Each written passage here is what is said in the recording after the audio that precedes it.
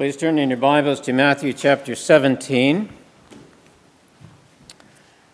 We're looking at the opening verses of Matthew 17 today. Last Lord's Day, we saw that the phrase that you may remember from chapter 16, from that time Jesus began, remember reading that last Sunday, echoed the same phrase in chapter 4. So in last week's passage, we read, from that time, Jesus began to show his disciples, and that echoed the passage early in his public ministry where it says that from that time, Jesus began to preach. In our text for today, listen for another echo from the beginning of Jesus' public ministry. I'll ask you to pinpoint that echo from the very beginning of Jesus' ministry in a moment. Notice this is a piece of historical narrative. So notice the basic elements of narrative that are going to help us to understand this passage. You'll hear the mention of a setting or location of the event. Characters will be named. Action will take place. And notice the tone or the mood of the account as well. These elements will help us identify the theme or the main idea. So let's hear this word for us today from God's Word, Matthew chapter 17, verses 1 through 13. And after 6 days, Jesus took with him Peter and James and John, his brother, and led them up a high mountain by themselves. And he was transfigured before them, and his face shone like the sun, and his clothes became white as light. And behold, there appeared to them Moses and Elijah talking with him. And Peter said to Jesus, Lord, it is good that we are here. If you wish, I will make 3 tents here, one for you, and one for Moses, and one for Elijah. He was still speaking when, behold, a bright cloud overshadowed them. And a voice from the cloud said, This is my beloved Son, with whom I am well pleased. Listen to him. When the disciples heard this, they fell on their faces and were terrified. But Jesus came and touched them, saying, Rise, have no fear. When they lifted up their eyes, they saw no one but Jesus only. As they were coming down the mountain, Jesus commanded them, Tell no one the vision until the Son of Man is raised from the dead. The disciples asked him, Then why do the scribes say that first Elijah must come? He answered, Elijah does come, and he will restore all things. But I tell you that Elijah has already come. And they did not recognize him, but did to him whatever they pleased. So also the Son of Man will certainly suffer at their hands. Then the disciples understood that he was speaking to them of John the Baptist. Well, what sentence did you hear in this text that's identical to one found in an important scene in the beginning of Jesus' public ministry?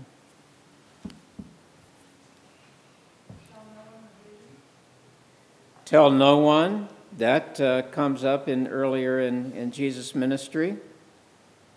Think back to the very beginning of his ministry, to the event that marked him out in public. Okay, very public event. Yes. Yes, his baptism. And the Father saying to him, This is my beloved Son, with whom I am well pleased. We have an echo of that in this text that we're looking at today. Some Bible translations print Jesus' words in red ink. I don't know of any that print direct speech from God the Father in a different color ink. We could do that here. What color do you think we would want to color those words? Any ideas, Lemuel? What color do you think God's words ought to be printed in? You have a favorite color? Brown? Okay. Or chocolate. How about a chocolate brown? That would make them very appealing, right? Well, whether we colored them or not, these are the only two instances I'm aware of in Matthew's Gospel where we read direct speech from the Father. And he says almost the identical words in each place. I always like to ask why questions of a Bible passage, and so we could ask, well, why does God the Father speak only at these two times, his baptism and here in the Transfiguration, and why does he say almost exactly the same thing? So I want you to think about that. He does add something in our text, right? You've already seen that. He adds a command. We'll want to notice that as well. You note the setting of our text already. So we want to note that and think about that. When you think of the characters in this brief narrative, isn't this perhaps the most unusual set of characters anywhere in the gospel? I mean, we're used to seeing the presence of the disciples, of course, and you'll notice, by the way, that we're given their perspective in this passage. We see things as they see them. You should be sort of pulled into this passage and seeing things from their perspective. And of course, you expect that Jesus is the central character. It's from their perspective, but what happens is really about Jesus, so he's the central character. The personal involvement of God the Father that we just mentioned is unusual, of course. But there are two characters who appear here that don't appear anywhere else in the narrative in the Gospel of Matthew, who shows up here that we do not see in any other scenes. Moses and Elijah. Now that really piques our interest, doesn't it? What are Moses and Elijah doing in this scene? Why do they show up here? And don't forget the tone or the mood of this text. You know, what emotions do you feel as you really concentrate on this text? What do you think the disciples are feeling as they experience this? What might you have felt if you'd been there at that time? And above all, you want to ask, okay, why has God directed my attention to this text today? Okay, he's directing your attention to this text. So what is he telling you? What truth is being communicated to you that you need to hear? How does the Spirit of God intend to use this passage to affect you? Your mind, your emotions, your will, your very being. Well, let's walk through the text briefly together. It begins with a time designation after 6 days. Now, it's very unusual to see something like that in the Gospels. They very rarely give a specific time reference like that. So that sort of causes you to perk up your ears for a minute. And probably the function of that is to connect this with what goes before it. Of course, the original had no chapter and verse breaks. So this after 6 days ties us right to what's happened before at the end of chapter 16. And just as a quick review, there in the end of chapter 16, Jesus has told his disciples, I must go to Jerusalem. I must suffer at the hands of the Sanhedrin. I must be killed and be raised again. And then he added to that, what we could say is, you must do the same thing. Nobody can follow me unless they're willing to take up their cross, deny themselves.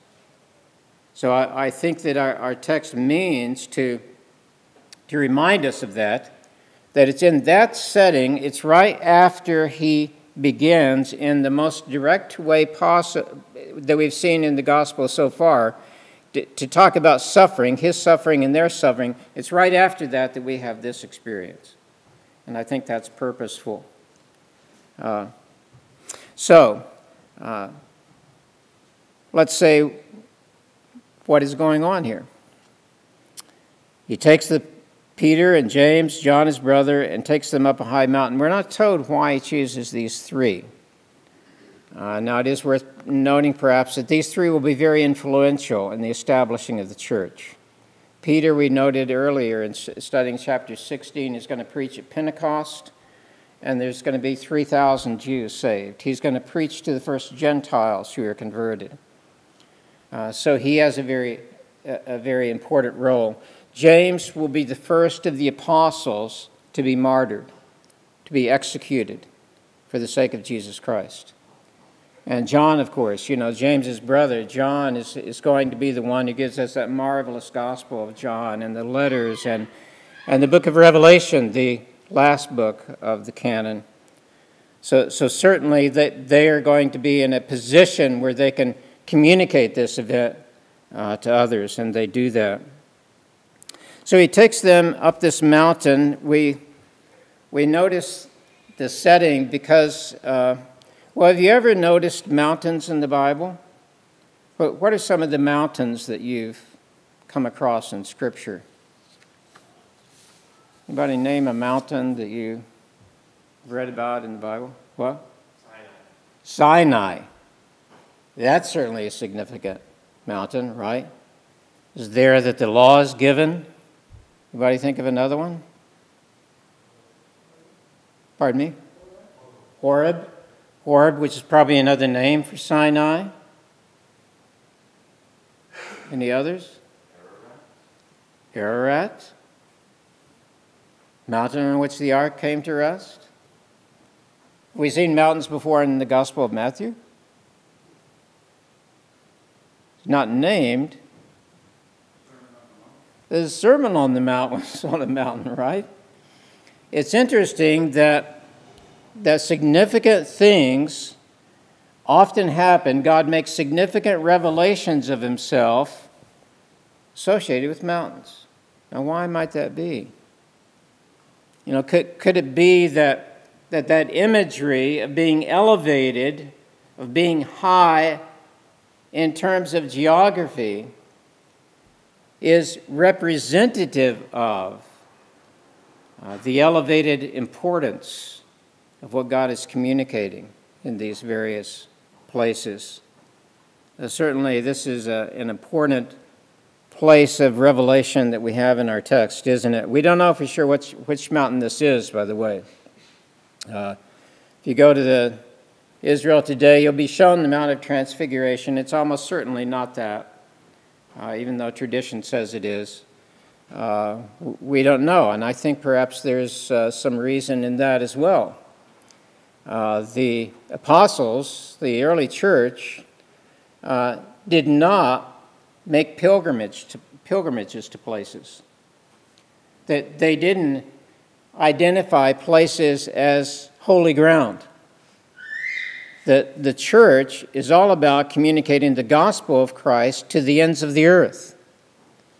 And so you don't see the apostles or early believers making pilgrimages, finding all these places the way that tourists sometimes do in Israel today. Ours is a living faith, and it's not tied to any place. God inhabits his people through his Spirit, doesn't he? So he is wherever his people are.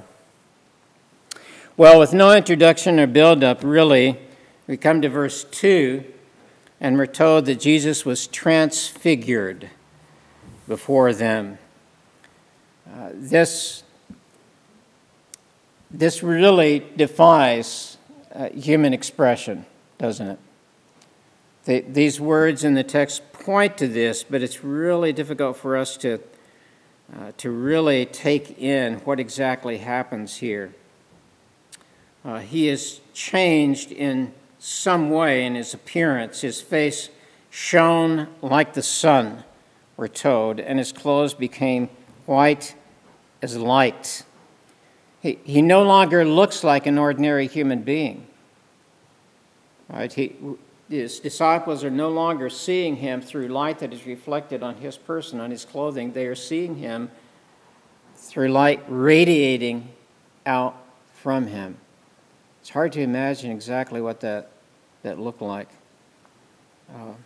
Of course, you're used to seeing God associated with light in the Scriptures, right? There are a whole host of passages that we could look to in that regard. In Psalm 4, verse 6, the psalmist says, "Lift up the light of your face upon us, O Lord," or Yahweh. The idea that look on us and shine on us, in a sense, he's saying. Psalm 27, "The Lord is my light and my salvation. Whom shall I fear?"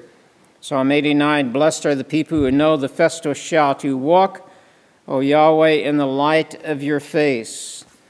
Psalm 104, "You are clothed," speaking to God, "with splendor and majesty, covering yourself with light as a garment." And we could go to Isaiah 9, which is actually quoted by Matthew, you may remember, from chapter 4, where Matthew says that Jesus went and lived by Capernaum by the sea in the territory of Zebulun and Naphtali, so that what was spoken by the prophet Isaiah might be fulfilled. The land of Zebulun and the land of Naphtali, the way of the sea beyond the Jordan, Galilee of the Gentiles. Here it is, "The people dwelling in darkness have seen a great light." And Matthew's saying that great light is Jesus in his preaching and his ministry. We could multiply those passages of God associated with light and Jesus associated with light. Simeon, the old man who blesses Jesus in the temple, speaks of him as a light for revelation to the Gentiles. John, in his beginning to his gospel, perhaps reflecting on this event that we're considering, says of Jesus, "In him was life, and the life was the light of men. The light shines in the darkness, and the darkness has not overcome it." It says later, "The true light," meaning Jesus, "which gives light to everyone who is coming into the world." Jesus himself calls himself the light of the world. You probably remember that from John 8. "I am the light of the world. Whoever follows me will not walk in darkness, but will have the light of life." He says in John 12, "I have come into the world as light, so that whoever believes in me may not remain in darkness." And even after his earthly ministry, Jesus appeared in the context of light to convert Saul. You remember Saul is on his way to Damascus to arrest and afflict believers. And we read, "Suddenly a light from heaven shone around him. And he falls to the ground and he cries out, and from that light comes the voice, 'I am Jesus, who you are persecuting.'" And of course, we could go to Revelation, John's book of prophecy, and see there in the first chapter that incredible view of Jesus that John is given there, where we read in words very much like our text, that his face was like the sun shining in full strength. In some way, the veiling of Jesus' humanity is pulled back slightly to reveal his divine being. That's really what's happening here, isn't it? We're getting a glimpse of the glory of Jesus, that glory that he had before the incarnation, now veiled in flesh. Jesus is giving his disciples, right after telling them that he is going to suffer and die and that they are called to lives of suffering, he is giving them a glimpse of his glory. Think about how that's going to affect the way they view their own call, the way it should affect your call. Well, of course, that's not the end of the revelation here. Now Moses and Elijah appear. And the context clearly seems to be they appear as witnesses to who Jesus is. Moses, of course, the mediator of the Old Covenant, the one through whom God gave the law. Okay, Elijah, that great prophet that called down fire from heaven, that was actually even taken up into heaven in a fiery chariot. It's Moses and Elijah there that witness, in a sense, to who he is. At last has come the one that they looked for, in their earthly lives. And God has given them this marvelous opportunity to bear witness to that. Well, it's too much for Peter. He's always got to talk, right? He's always got to say something. And so he speaks then, and reflecting on this mysterious experience there in verse 4, and says, well, why don't we set up camp here, is sort of what he's saying. Let's make 3 little mini tabernacles. Maybe his mind is going back to the building of tabernacles and the wilderness wanderings. Maybe he's thinking about the Feast of Tabernacles. At any rate, that there seems to be the idea, I want to prolong this. I want to just stay here for a while. That, of course, is not Jesus' intent. And so in terms of Jesus and in terms of the Father, his suggestion is ignored, isn't it? In fact, he's interrupted there in verse 5. He's still speaking, and this bright cloud overshadows them.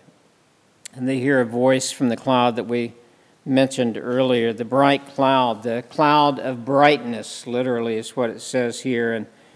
And of course, as soon as you read that, you probably remember the manifestation of God to his people in the Old Testament in a fiery cloud. Exodus chapter 13.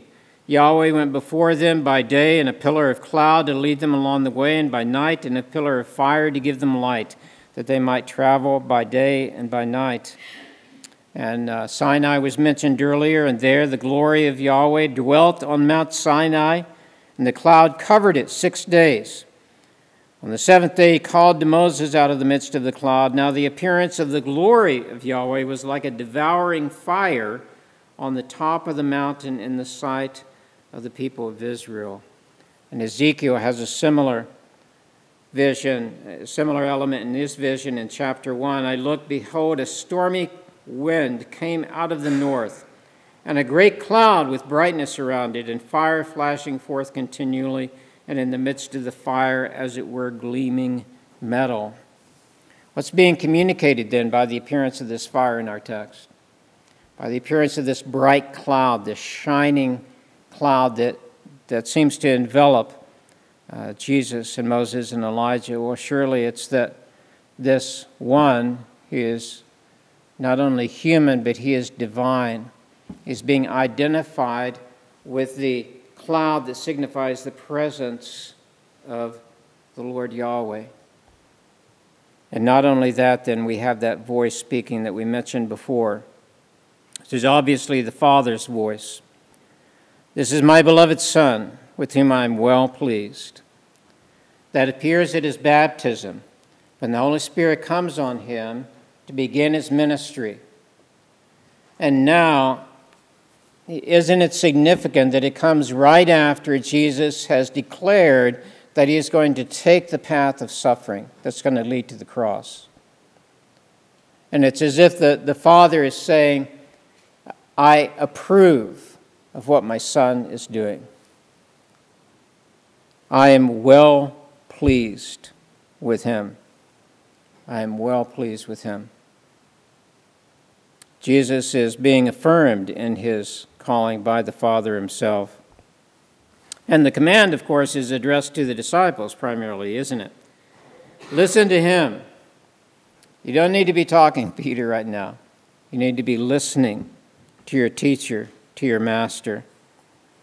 And it's at that moment, at the appearance of this divine cloud, this glory cloud, that we read in verse 6 that when the disciples hear this voice, they fell on their faces and were terrified. The natural response of human beings to a manifestation of God's presence like this is fear.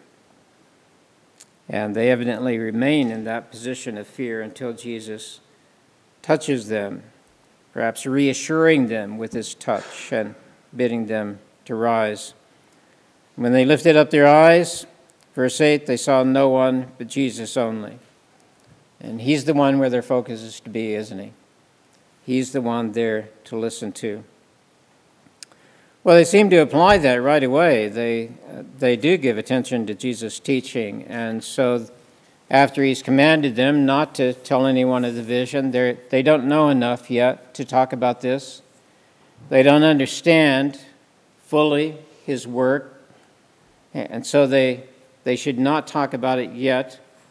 But they do have a question for him, verse 10. And the disciples ask them, then why do the scribes say that first Elijah must come? Now, it may be. I was having a conversation with somebody yesterday about this, and she suggested that, well, it's because they've just seen Elijah, and that makes perfect sense. They've just seen Elijah, and they're familiar with the teachings of the scribes and the Pharisees. They thought they had everything all figured out. They knew exactly what God was going to do in delivering Israel eventually, and they made much of the fact that Elijah was to come first. And so maybe that they're saying, well, clearly you're being revealed as the Messiah, but has Elijah shown up? Are we to assume that this appearance of Elijah satisfies that requirement? That could have been in their mind as well. And Jesus reorients their thinking here, doesn't he? And you probably already anticipated it from what we've read earlier in Matthew about John the Baptizer. He says, I tell you that Elijah is already come, and they did not recognize him. He's speaking of John, of course, who came in the spirit of Elijah, as his father said at his circumcision. He came in the spirit of Elijah, and so he fulfilled this prophecy. And they did to him whatever they pleased. He means, of course, a reference to John's suffering and death that we read of earlier in the Gospel of Matthew. And so Jesus brings them right back again to that theme of suffering. So the Son of Man will certainly suffer at their hands. Then the disciples understood. They're listening and they're understanding. Now, you've probably already noted the truths of this text and begun to think about why God has given it to you this day, but let me give you a few summary pointers. Truths about God, especially about God the Son. Truths about God's assembly, the church, which is you, if you are his children by the gift of faith. First, look at Jesus in our text again. Who is he? With the disciples, here in our text, you've been shown that he is no mere human being. Jesus has revealed to you here that in the incarnation he has veiled, but not surrendered his divine nature. It's very important for you to hold on to. He is, in the words of the Nicene Creed, the Lord Jesus Christ, the only begotten Son of God, begotten of his Father before all worlds, God of God, light of light, very God of very God, begotten, not made, being of one substance with the Father. Or better yet, here the inspired Word of God describes Jesus in Colossians chapter 1. He is the image of the invisible God, the firstborn of all creation. For by him all things were created in heaven and on earth, visible and invisible, whether thrones or dominions or rulers or authorities. All things were created through him and for him. And he is before all things, and in him all things hold together. And he is the head of the body, the church. He is the beginning, the firstborn from the dead, that in everything he might be preeminent. For in him all the fullness of God was pleased to dwell. Now, why does Jesus choose just this moment to reinforce that, to impress it upon his disciples and us? Well, it's because, as we recalled a few minutes ago, of what he must do. This is coming just before he begins the journey to Jerusalem and his death. You see the significance of the transfiguration in relation to that? Disciples in our text are not quite ready to make the connection, but you are. Jesus has made it clear to you here that he will suffer both as fully God and fully human. You've seen his glory. That glory is veiled when he comes down from the mountain, but it's still there. Think of that truth as you read the rest of Matthew's gospel. Jesus' glory is there, but hidden from view as he heals the sick with his word and touch. Jesus' glory is there as he teaches his students and as he blesses children. Jesus' glory is there as he is rejected by those with earthly power and wealth. Jesus' glory is there as he is unjustly arrested and condemned, as he is mocked and beaten, as he is crucified and buried. Your glorious Lord, whose very being shines with light as the sun, entered into darkness and death for the sake of his own, his church. Do you fear at the sight of that love? What wondrous love is this, O my soul, O my soul? What wondrous love is this, O my soul? What wondrous love is this that caused the Lord of bliss to bear the dreadful curse for my soul, to bear the dreadful curse for my soul.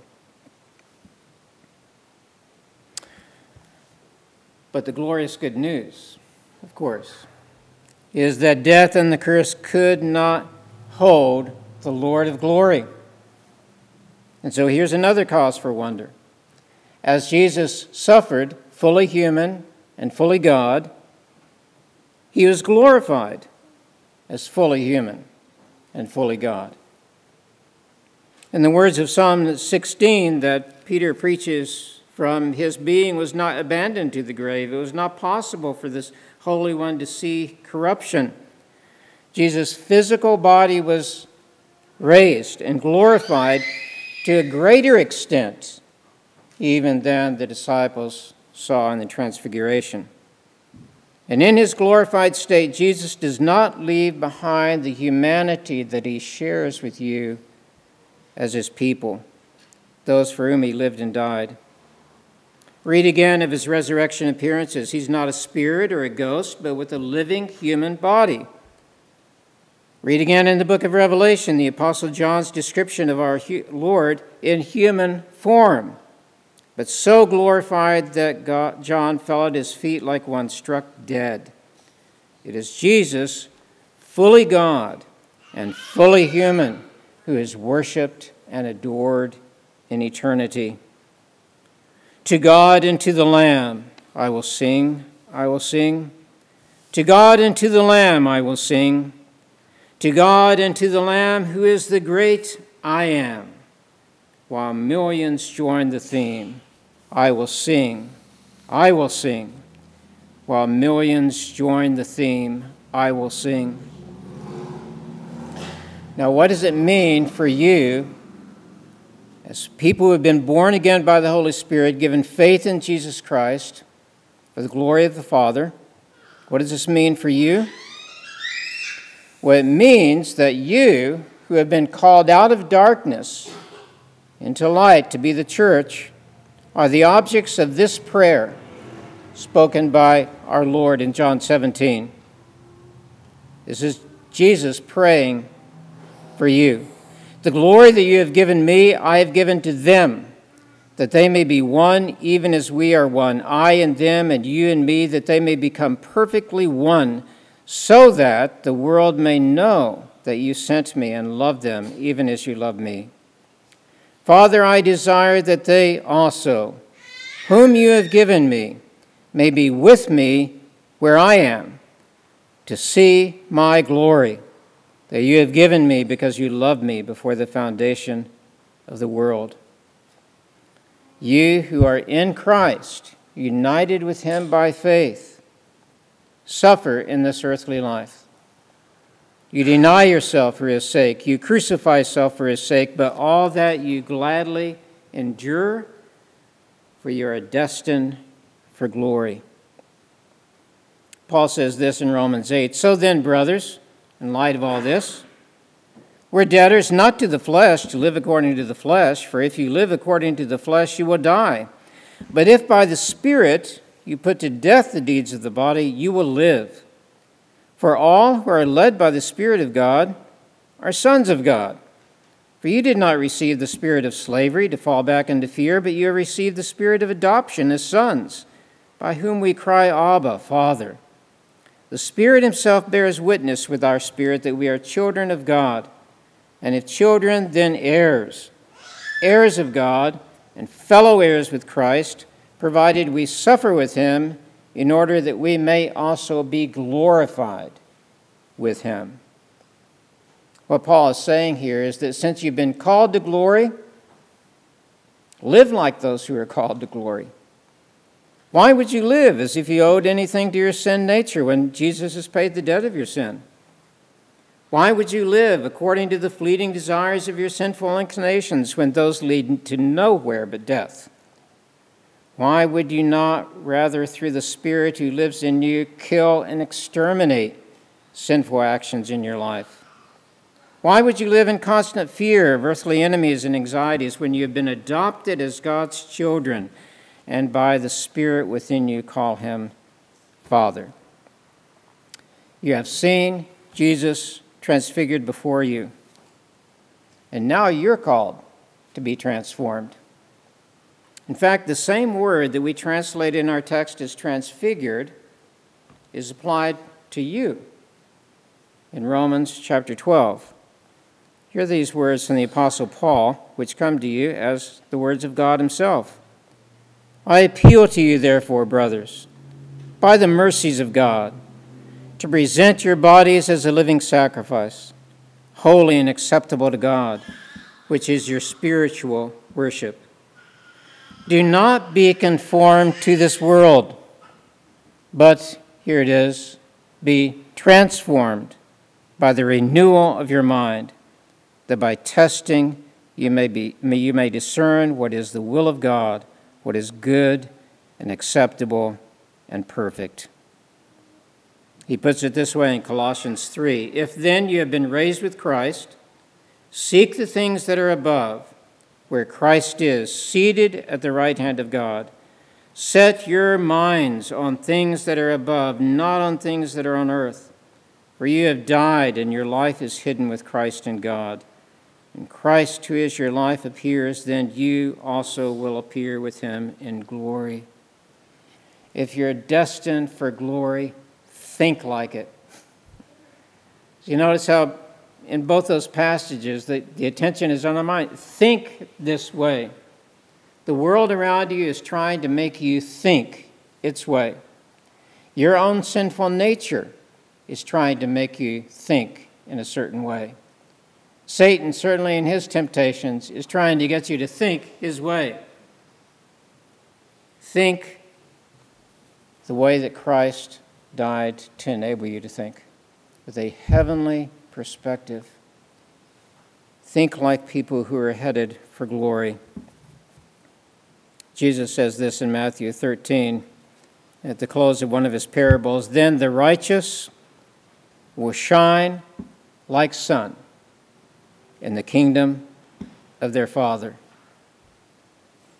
He who has ears, let him hear. Let's pray. Heavenly Father, this good news is so marvelous and good that there's no way that we could have invented it as human beings. How can it be that the Lord of glory would take upon himself human form and suffer and die for such as us? And how can it be that he who lived a perfectly sinless life would lay down that life as a sacrifice for us and would credit that righteousness that he attained to our account so that we could be brought into your presence? Oh, Lord, help us to think on these things and to live as those who are destined for glory on this earth. Give us fortitude and grace to deal with the suffering that will be involved as we follow you. Help us, Lord, by your strength to be faithful to you day by day, so that we can be with you forever in glory. In Jesus' name we pray. Amen.